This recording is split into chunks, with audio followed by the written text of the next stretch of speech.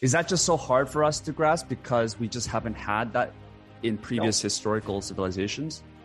The reason is, think about, we grew up in the savannas of Africa where everything was linear and local. You knew how far the tiger was. You knew how far I need to run. You never had to go and say, please exponentially a tiger is somewhere on the other side of Amazon. We don't care. Sure. It doesn't matter. Right? Yeah. It doesn't matter. So point is, we were very simply thinking about linearity because that's the only thing that gave us an advantage of survival or procreation for that matter, right? And those are the only two reasons why we as humans exist, right?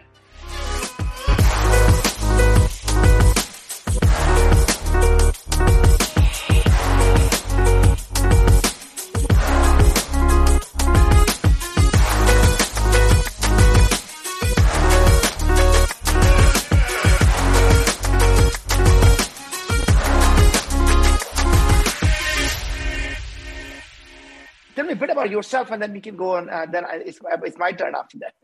No, please. Yeah. So, I mean, quick story about me, born in Korea, immigrated to Canada when I was very young, and really got my start in tech entrepreneurship when I got into a program called the Next 36, which is like a Thiel Fellowship for Canada, and got funding for that and everything.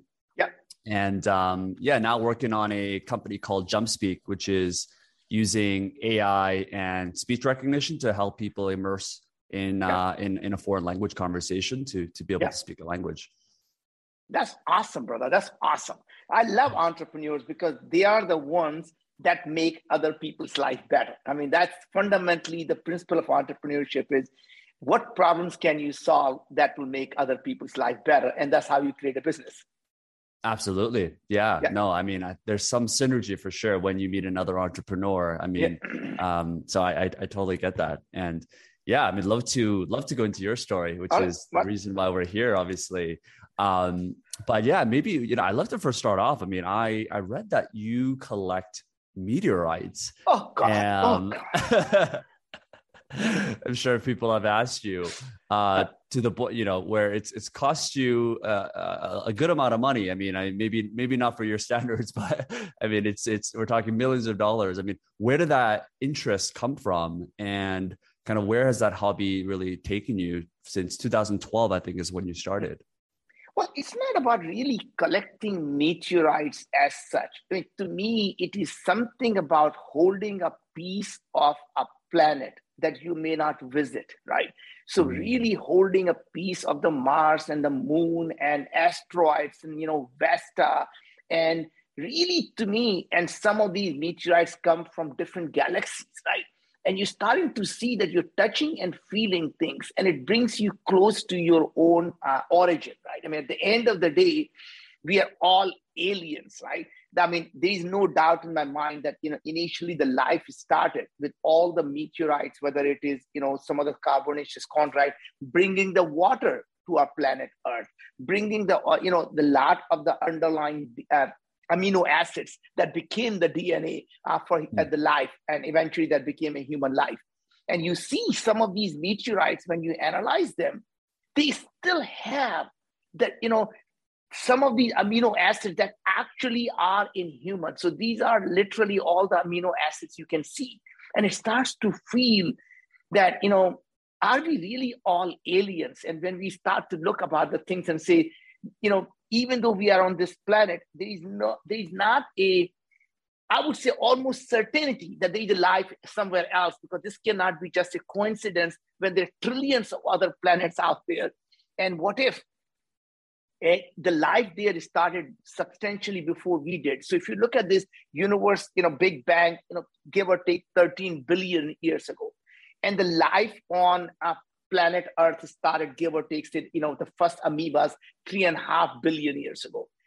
And if you look at the progress of that, just the humanity, how much we progressed in the last 1 million years, and which is in a big cosmic scale is literally seconds or microseconds, right? What if the life on some other planet started a million years before we did? They would be looking at us today as if we are so primitive.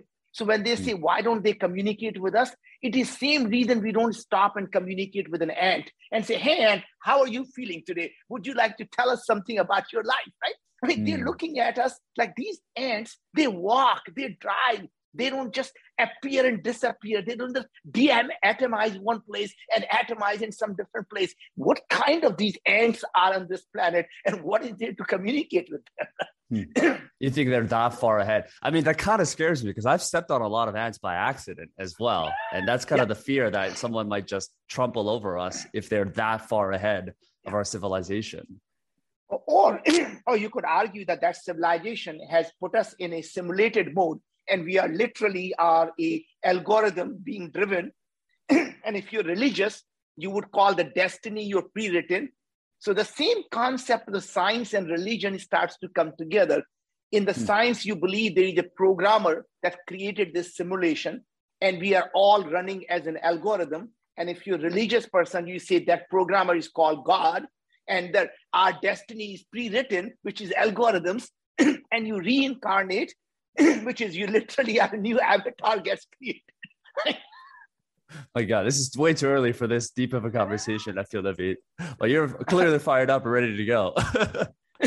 But anyway, that point I'm trying to make is that we as humans have, now just focus on planet Earth, and we can talk about that, why we need to go beyond planet Earth. There are tremendous amount of problems we're going to always have.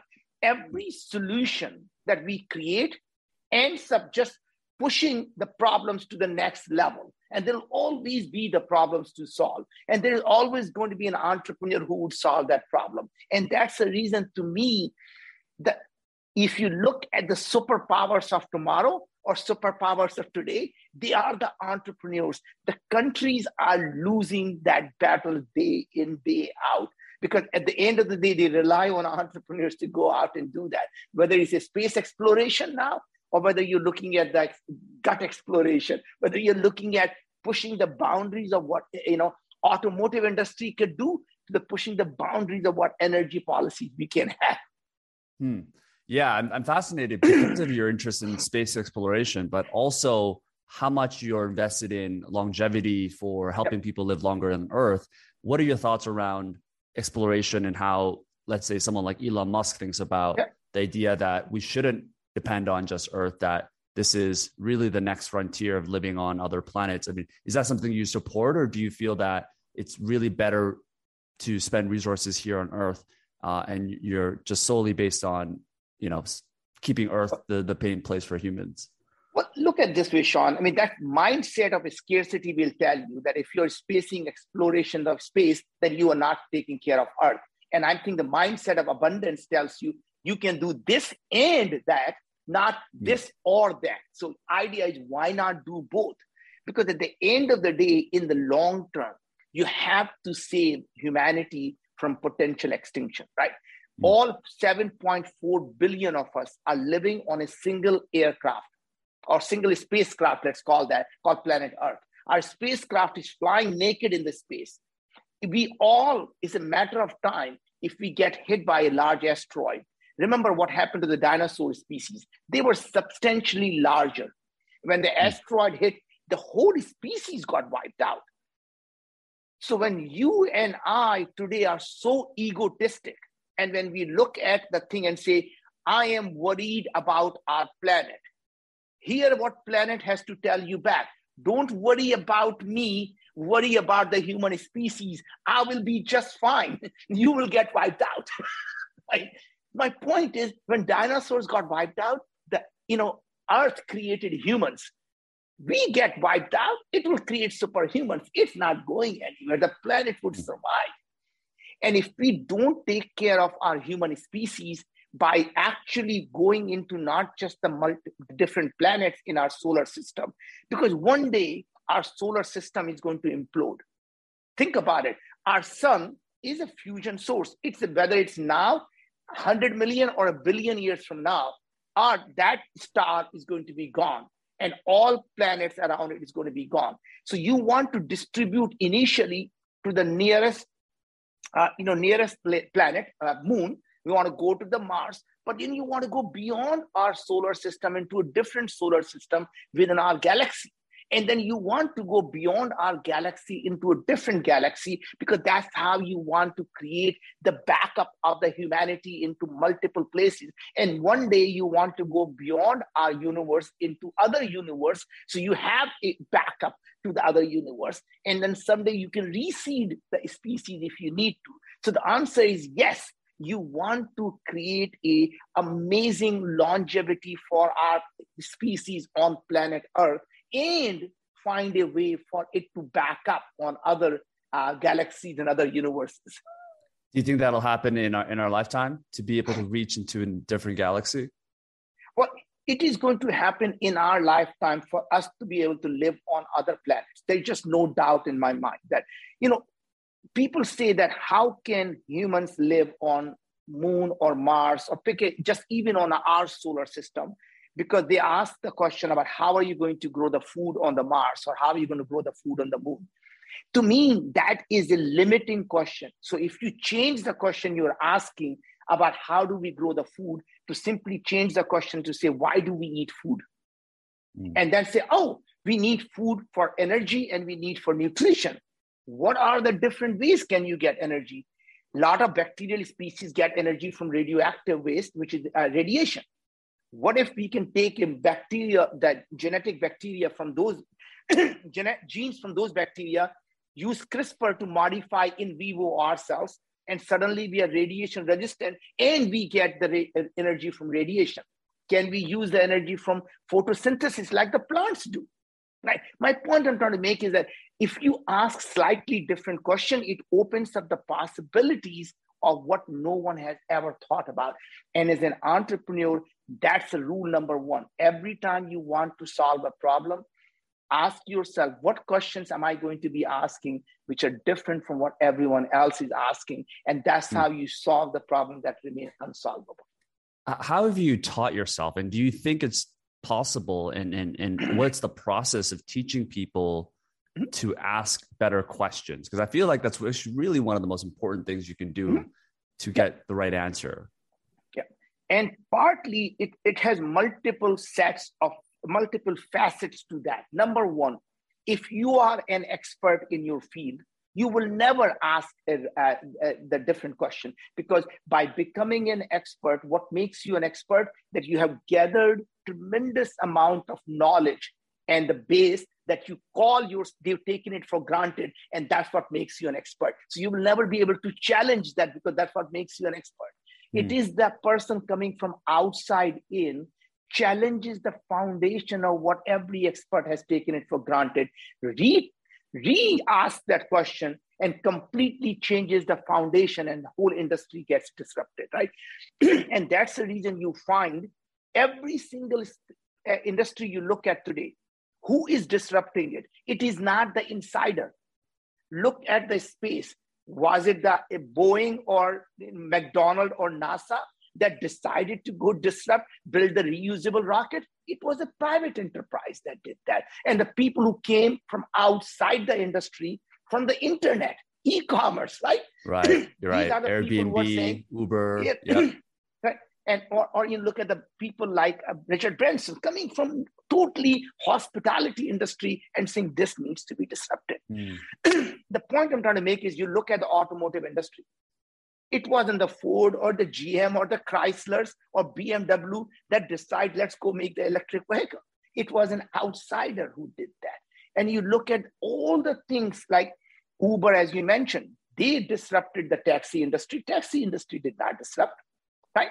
It is, you look at the hotel industry disrupted by Airbnb, not some Starwood or somebody decided that it's time to rechange the industry. And my point is that applies to everything. Today, you're going to find the real estate industry being disrupted, the credit card industry is being disrupted. You pick a place, it is going to get disrupted because there's someone out there who's rethinking how it should be done. Look at finance. I mean, someday the blockchain and some version of digital currency is going to completely change the peer-to-peer lending. It's going to get rid of all these centralized intermediary banks that we call them today. Absolutely. Yeah. Well, you have this great, I mean, maybe the fundamental underlying process to get to asking better questions is the curiosity portion. You have this great quote where I'm going to paraphrase it, which is focusing on making the horse thirsty instead of worrying about whether the horse will drink water when you lead it to them. When you're talking about particularly older adults, right? So let's say people in their late 20s, early 30s, 40s, where they've kind of grounded the philosophies or the values and how they think about life. How do you kind of help them unlearn some of these things that they've been taught and foster curiosity? What is very interesting is that curiosity dies when we stop thinking that there is a different way of doing it, right? So, and you as humans die. So I have a really interesting way of looking at life. There are two ways to look at life. One is, if you want to be alive, the only way you know you are alive is you have a heartbeat, right? And what does a heartbeat look like? Up and down and up and down. And when you have a smooth life, you're dead. So if you meet a person who wants to live a smooth life, what is it they're telling you? He wants to live a life of a dead person, right? Because the person who wants to be alive knows that there are times you're going to be down. And when you're down, all you have to do is hunker down. The next beat is going to be up. And when you're on top of that beat, never get cocky. Just remember the winter is coming and winter shall come and winter does come. And that is just life, right? Accept it is going to happen and accept that when it happens, right? So expectation of is happening and then accepting it when it happens that's one part. And the second part of really being curious is to always challenge the status quo of what you see. Always ask, what if it someday was a different way of doing it? What if it's actually possible? And the two most powerful words that I find in the English language that everyone should start with: imagine. Imagine is an amazing word. When I say, Sean, imagine, your preconceived idea just go away and you have a blank slate that I can write on. Imagine in front of you, there is this thing that is in front of you is dissolving. And now you're starting to imagine that happening. And the more vividly you can describe that, someone says, I can make that happen now. Because if you can visualize it, you can imagine it, you can create it. Right? So and what if is another part. When someone says it can't be done, and you simply ask back and say, what if it could be done? What would that life look like? Tell me, what would that change? Right? And then you start to get them point to say, forget about how we are going to solve this problem. You ask yourself, what would it take for this problem to be solved? What are the problems that need to be solved for this massive problem to be solved? And then you start to take one at a time and say, all of them look very solvable. So let's go start attacking each one of them. Yeah, that's an interesting way to look at it. It kind of reminds me of kind of the golden rule when you're doing improv, where when you're going through a scenario and obviously it's all made up, the whole idea is that when you're speaking with the other person, you have to agree, you have to say yes, and that's kind of the golden rule, right? So you're just emphasizing like, what if this could work, and you're taking people into a different vision, different imaginary path. What are some of the questions that you tend to ask yourself in order to break out of your kind of thinking process? Obviously, you've developed yourself to the point maybe you don't need to ask these questions, but when you were in that process, what are some of these questions? I mean, one example I can think about is like Peter Thiel has this question, which is, what if you can imagine or think about the goals you have in 10 years? How can you achieve that in 6 months? Which is like crazy. But it's not about getting the right answer. It's about just breaking yourself out of that mold. Yes. And I think that, so I actually use a framework which essentially says, before you do anything, ask yourself 3 questions and not one. It's a 3-question set. First is, why this? Why is it you want to do this? Second question is, why now? Why do you believe now is the time to actually be doing this? And the third question is, why me? Am I really the right person to be doing this? And what is it about me that makes me the right person to be doing it, right? And so first question is very simple. Why this is, you start backward, just like you said. God forbid you are actually successful in solving the problem that you set out to do. Would it help 1 billion people live a better life? And the reason you ask that is, Because when you start to think about making 1 billion people's life better, the two things happen. Not because it's a philanthropic thing to do, because anytime you can build any product or service that can help 1 billion people, you can create $100 billion or $500 billion company. The second reason you ask yourself that question is you no longer simply do something that may work, but only helps 1,000 people because it's a non-scalable way of doing it, right? Because if you think 1 billion people, you have to think at scale how it is going to be done. So you don't say, hey, if I can build a shelter where you can have homeless people come in, you say, wow, that's an amazing thing. And then you realize, how is them going to do that for 1 billion people? You say, well, that's not doable, right? And that's the reason you start to say that even if it is successful, would it scale to 1 billion people? Because no point doing something that succeeds and fails because it can't scale. Right? And that's the thing. So that's one part. Then you ask yourself the second part, why now? And why now is what had changed in the last 1 to 2 years, but more importantly, what do you expect to change in the next 3 to 5 to 10 years that will allow you to solve this problem at scale by intercepting the exponentially growing technologies that could, and this problem couldn't have been solved half a decade ago or even 2 years ago. This problem can only be solved now because there is convergence of these technologies that are coming together that was never possible before, right? So when you say the cost of digitizing the human body is coming down, cost of computing is marginally zero, cost of analyzing an AI is becoming so powerful, it can actually do unsupervised learning on massive amount of data. And then you say, oh, that means the healthcare problem can now be solved, right? And then you start to ask yourself the last question, which is why me, which is what questions are you going to be asking which are different from what everyone else is asking? And I think Peter Thiel would put it in a slightly different way, which is what is it that you believe that everyone else disagrees with, right? Yeah. And that's basically a similar way of asking. I say, what is that industry is doing and you believe that's just wrong way of doing it, there is a better way of doing something, right? And everybody says, nah, that will never work. And we say, good, so maybe I have a solution that nobody's thinking about yet. Right? And that's really the way to do that. And I can apply that to my most recent company, all these three things, how I came, and that grounds you to taking an abstract concept and actually showing you that it's not an abstract, it is actually how you solve a large problem, right? So as you know, I started this company called Vio, and I'm going to spell it because as Indian, I don't know if you know what Korea. As Indians, you can never pronounce the word V.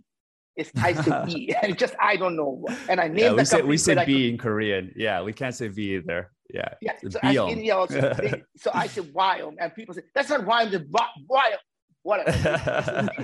V as in Victor, IOM. So there you have it. Right? So the company started Vio with a fundamental belief: what if we can prevent and cure chronic diseases that includes cancer and aging? Now, why would you do that? Now, so the question was, despite us sitting in the midst of this pandemic right now, we as humanity have really gotten our arms around infectious diseases since the invention of antibiotics. This pandemic is once in 100-year problem. And even there, despite having lost 6 million great souls of humanity to this pandemic, every year we lose more people to cancer, to diabetes, to heart disease, to aging. Right. I mean, literally, these are the diseases, the chronic diseases that's killing the humanity. What if you can solve this problem? And you ask yourself, why this? You say, if we can prevent and reverse chronic diseases, including cancer and aging, would it help 1 billion people live a better life? Answer is 7.4 billion people, check mark. Great. Why now? Why now? You say, look, the cost of digitizing used to be, $10,000 or $1 billion when we first sequenced the human genome. It has come down to $1,200. In the next 3 to 5 years, it will come down to $100 or $10. This is going down on a path where it can be scaling. So when we started the company 6 years ago, cost was $1,200. We were convinced it's going to go to $100, came down to about $8 to $10, right? And we say, great. So even though we were 10 times optimistic, turns out we were 10 times pessimistic. And that is really interesting thing about exponential technologies, that human mind can never grasp the concept of exponentiality. It always does linearly. It came from 10,000 to thousands in the 5 years, it will go down to 100 in the next 5 years. It is just very, very linearly. And I think I can give you one problem that I think most people get it wrong, and which is, how do you look at this exponentially or doubling of a technology, right? So if I were to ask you and say, hey, if you take 30 steps, how far would you go? Everybody can tell you, I'll be end of the room in 30 steps. You said take 30 doubling steps, 1 step and then 2 steps, then 4 steps, then 8 steps, then 16 steps, and 32 steps. How far would you go with 30 doubling later? And people say, maybe 2, 3, 5 miles, right? Right. It is literally 16 times around the planet. Wow. Right? It's human mind just can't grasp, because the 30th doubling later, it is 1 billion steps. Yeah. Is that just so hard for us to grasp because we just haven't had that in previous historical civilizations?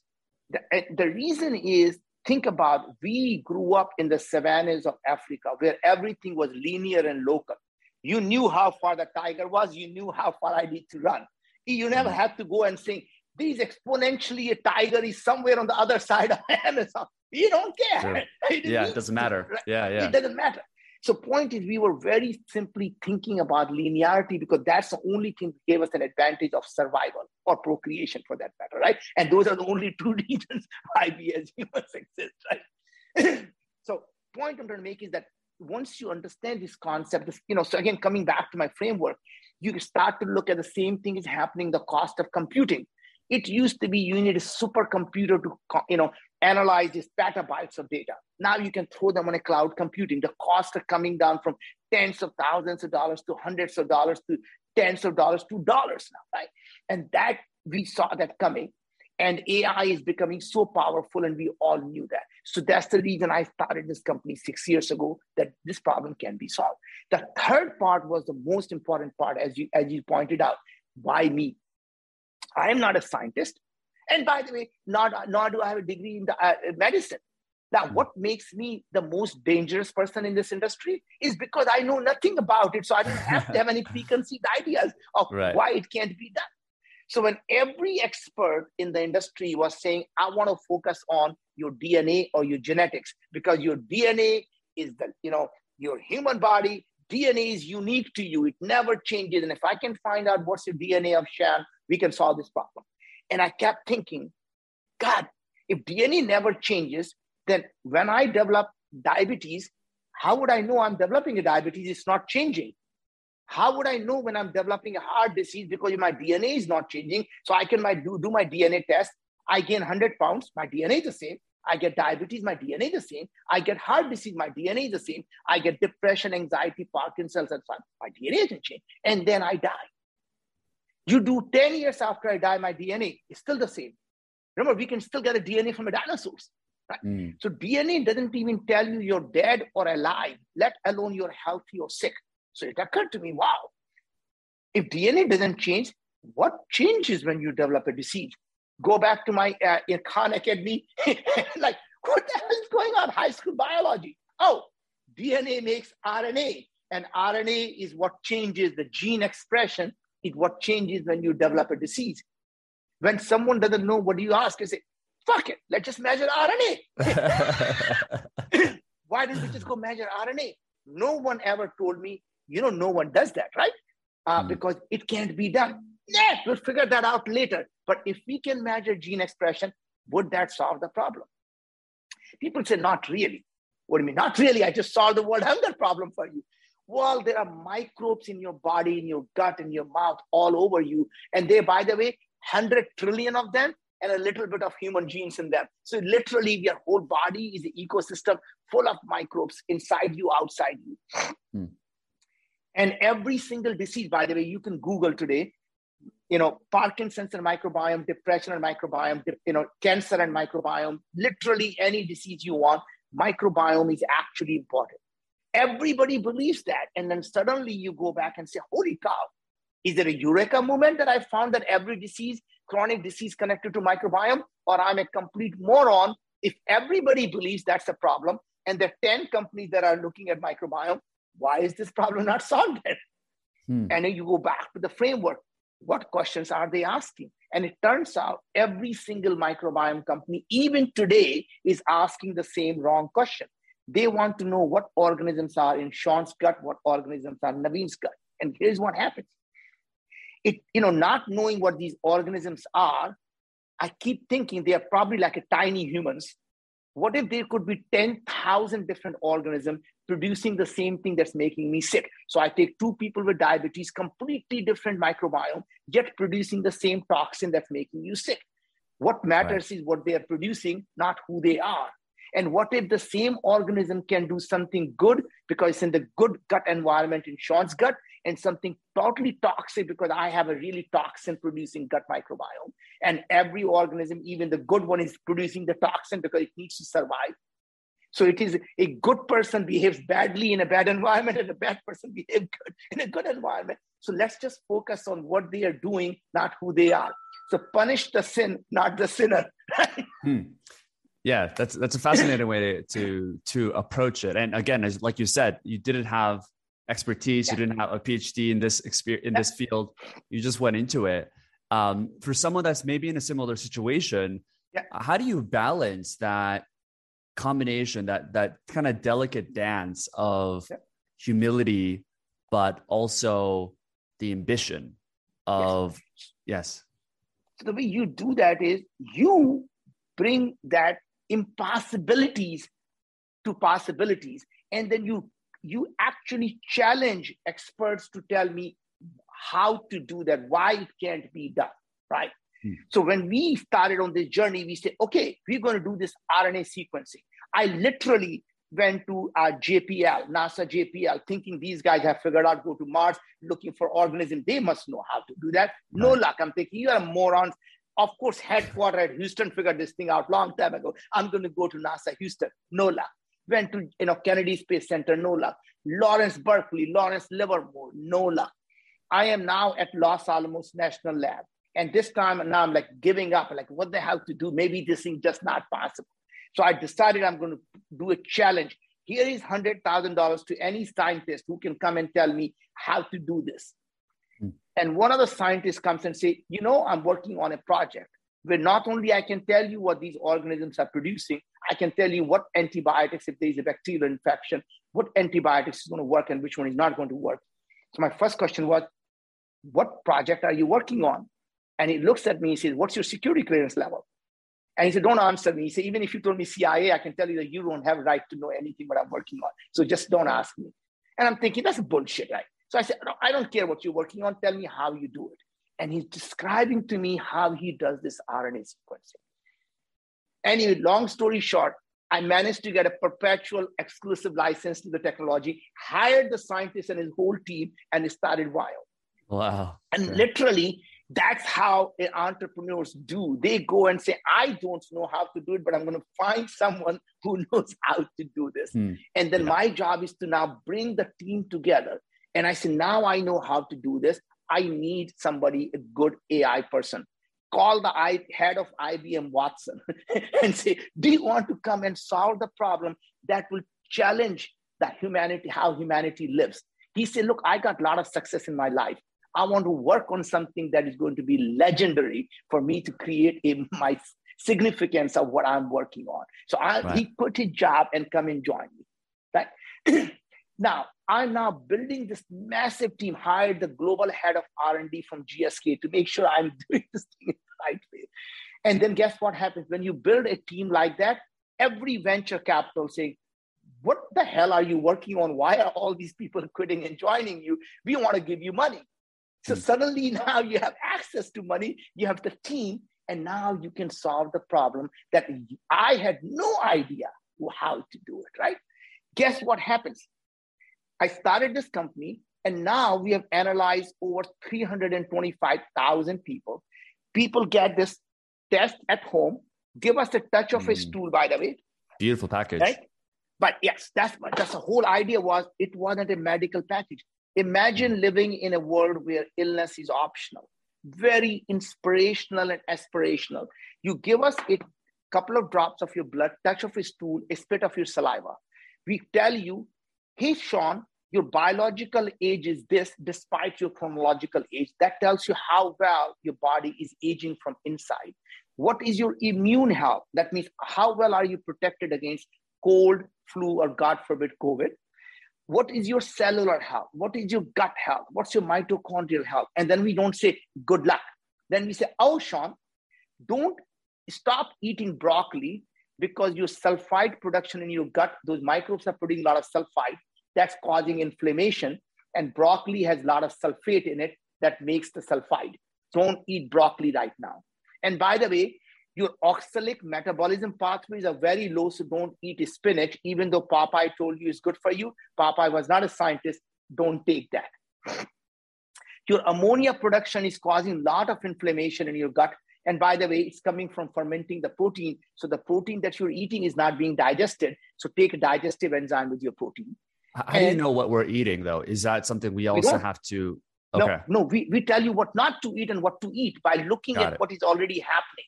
So we are deducing that you must be eating a lot of protein because you'll be seeing the protein fermentation. We know your sulfide production is too high. You're eating a lot of foods that have high in sulfate, broccoli, cabbage, Brussels sprout, because there is no way otherwise sulfide is going to be produced. And is this using AI? Like, is it just being sent to a lab? So there's no scientists involved. No, just analyzing the RNA of your blood and analyzing all the RNA of your microbes, at all the RNA of your everything in your saliva. And then we tell you, this is what is going on in your body based on all the samples you send us using AI. And then even better, then we tell you, hey, don't take vitamin B3 because your uric acid production is too high.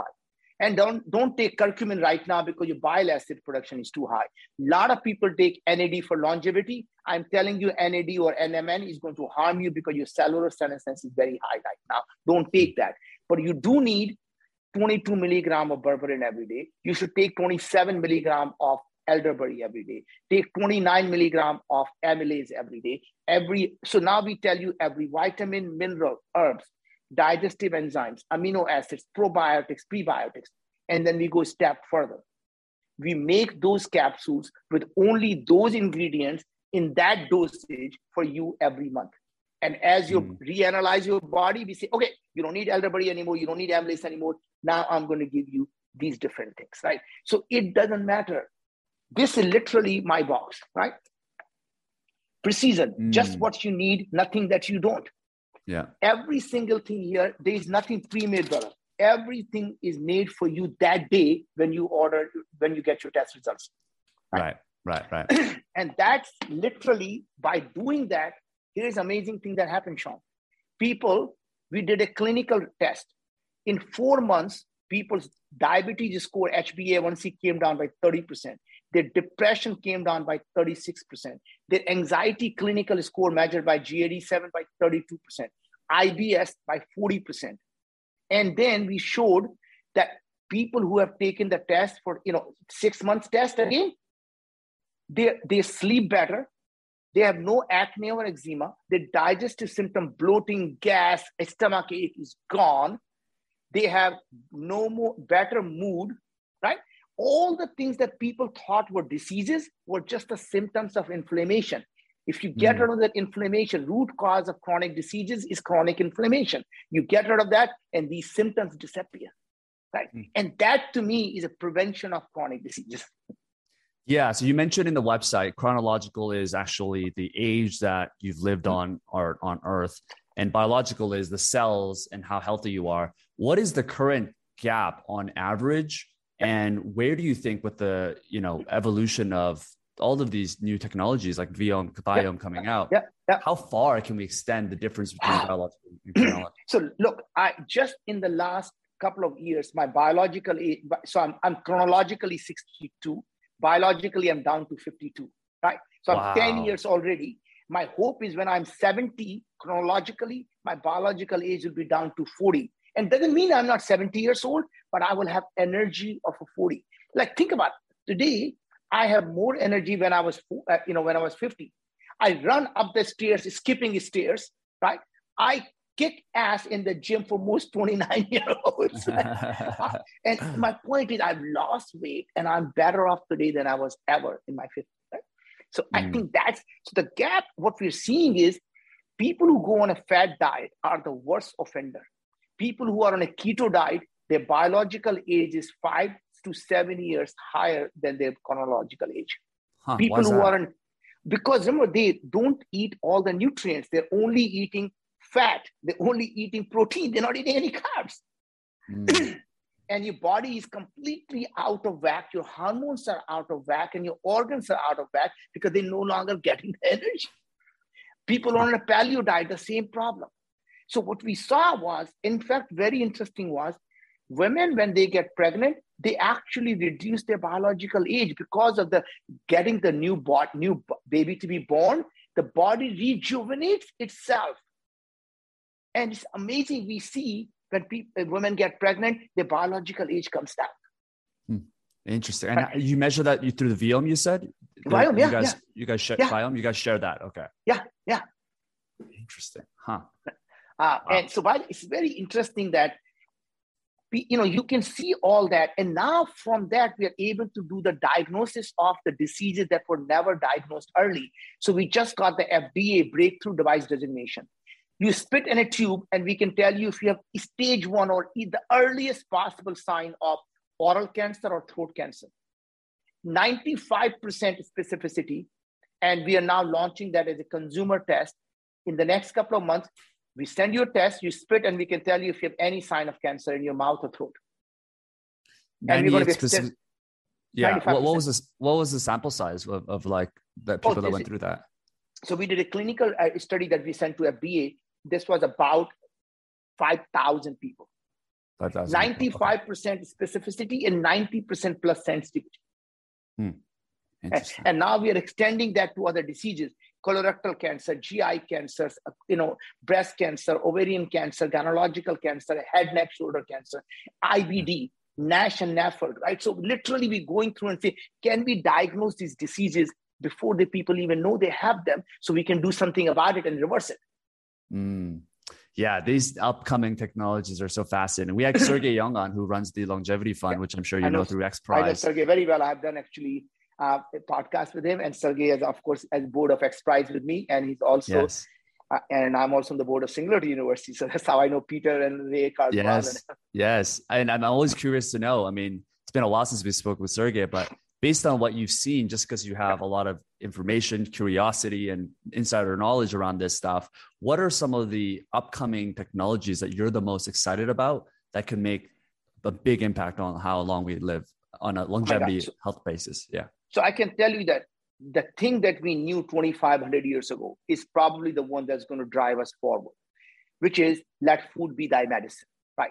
And I really believe the medicines of the future are going to come from a farm, not a pharmacy. The food is going to be the medicine. The food we eat every day and how the food is grown actually has more impact on our longevity than anything else we do, right? So there are only 4 or 5 things you can do: the proper nutrition for your body, getting a healthy sleep, movement, which is exercising a bit. You don't need to be a gym rat. All you need to do is 20 minutes of walk, and that's good. It's just movement, what that does that, right? So, and number 4 is reducing the stress, because your gut and a brain are connected. When you are stressed, it releases corticoid that changes the gut microbiome. It actually converts, the microbes are converting these, notice, corticoid into other hormones like testosterone that actually cause inflammation in the gut lining, right? So point I want to make is that those are the 4 things you have to do. A personalized nutrition. There is no such thing that, as Hippocrates said, not only he said all diseases begin in the gut. Remember that? Hippocrates quote, all diseases begin in the gut. Let food be thy medicine, let thy medicine be the food. And the last part was, one man's food is another man's poison. He knew that everybody shouldn't be eating the same food. Broccoli may be good for you, it may be bad for you. Spinach may be good for you, it may be bad for you. And it's not forever. It may be bad for you today, a year from now, it may be good for you. right? It just, as the body is changing and adapting, you have to know. You can't treat your body like a black box and hoping it will just do the right thing. You have to know what's happening and adjust your diet. So to me, the biggest change is going to be from naturally that part. Ultimately, you ask me about what other technologies. I am super excited about, I don't get excited about CRISPR at all. And let me tell you why.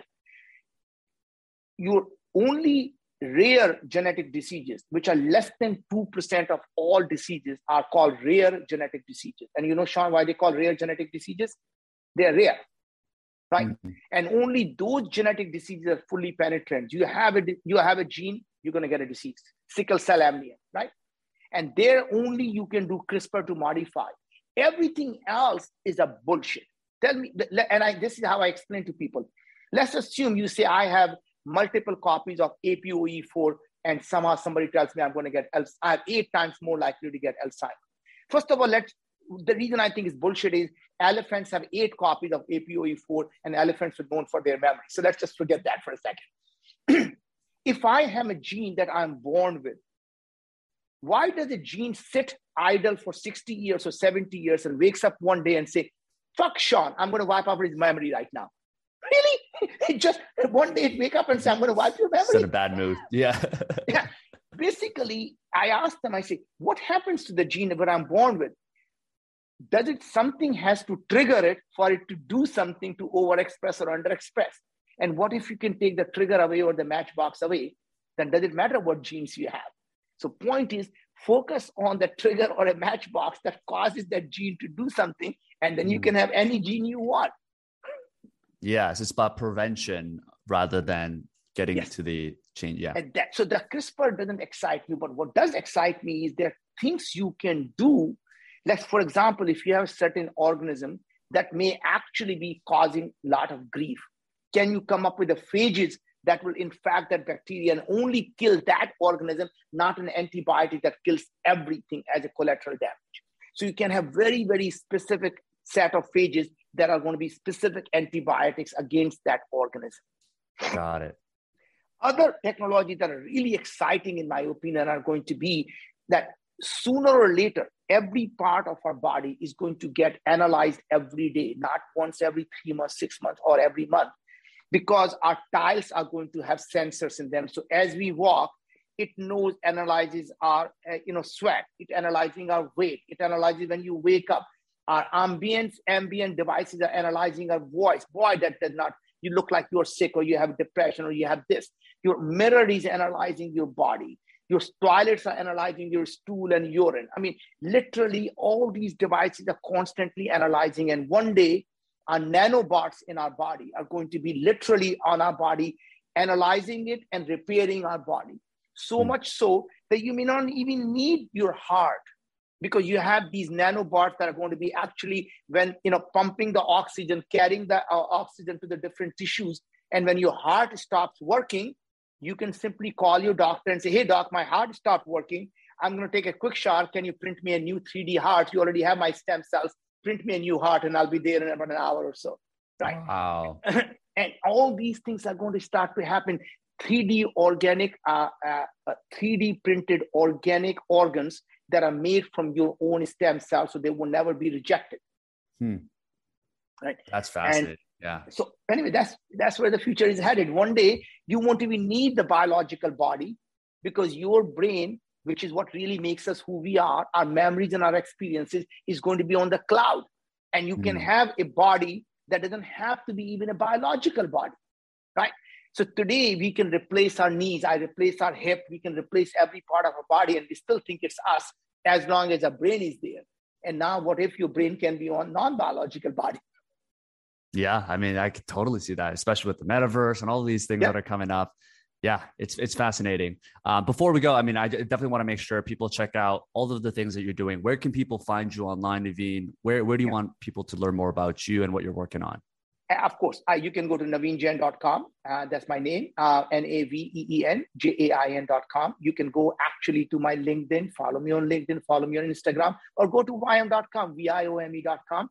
And you can find all the work that we're doing, and hopefully that will prevent you from getting sick. I'm sure we're going to convert some people into personalized nutrition just from this episode today. So my final question for you is, what's a non-negotiable for you in your daily routine, weekly routine that gets you to this energy that you have here today and the ability to think bigger? And what's kind of this thing that gets you going, and maybe beyond exercise or some of the things, or sleep, some of the things that people already do? Never stop learning. I spend the first hour of my day every day by learning new things. Reading the science paper that have nothing to do anything I do. Every day, I ask myself, what am I learning? And I ask every time I go to sleep, what did I learn today? And if I'm not better intellectually, emotionally, or spiritually, what can I do tomorrow to double that? Wow. Yeah. It's a growth mindset. I love that. I love that. Well, Naveen, thank you so much for your time. I mean, this is such a fascinating interview. I hope a lot of people took away some stuff, which I'm sure they have. And we'll have all of the links below to your website, all the things where people can find you. Again, thank you so much. Thank you. Thank you, Sean.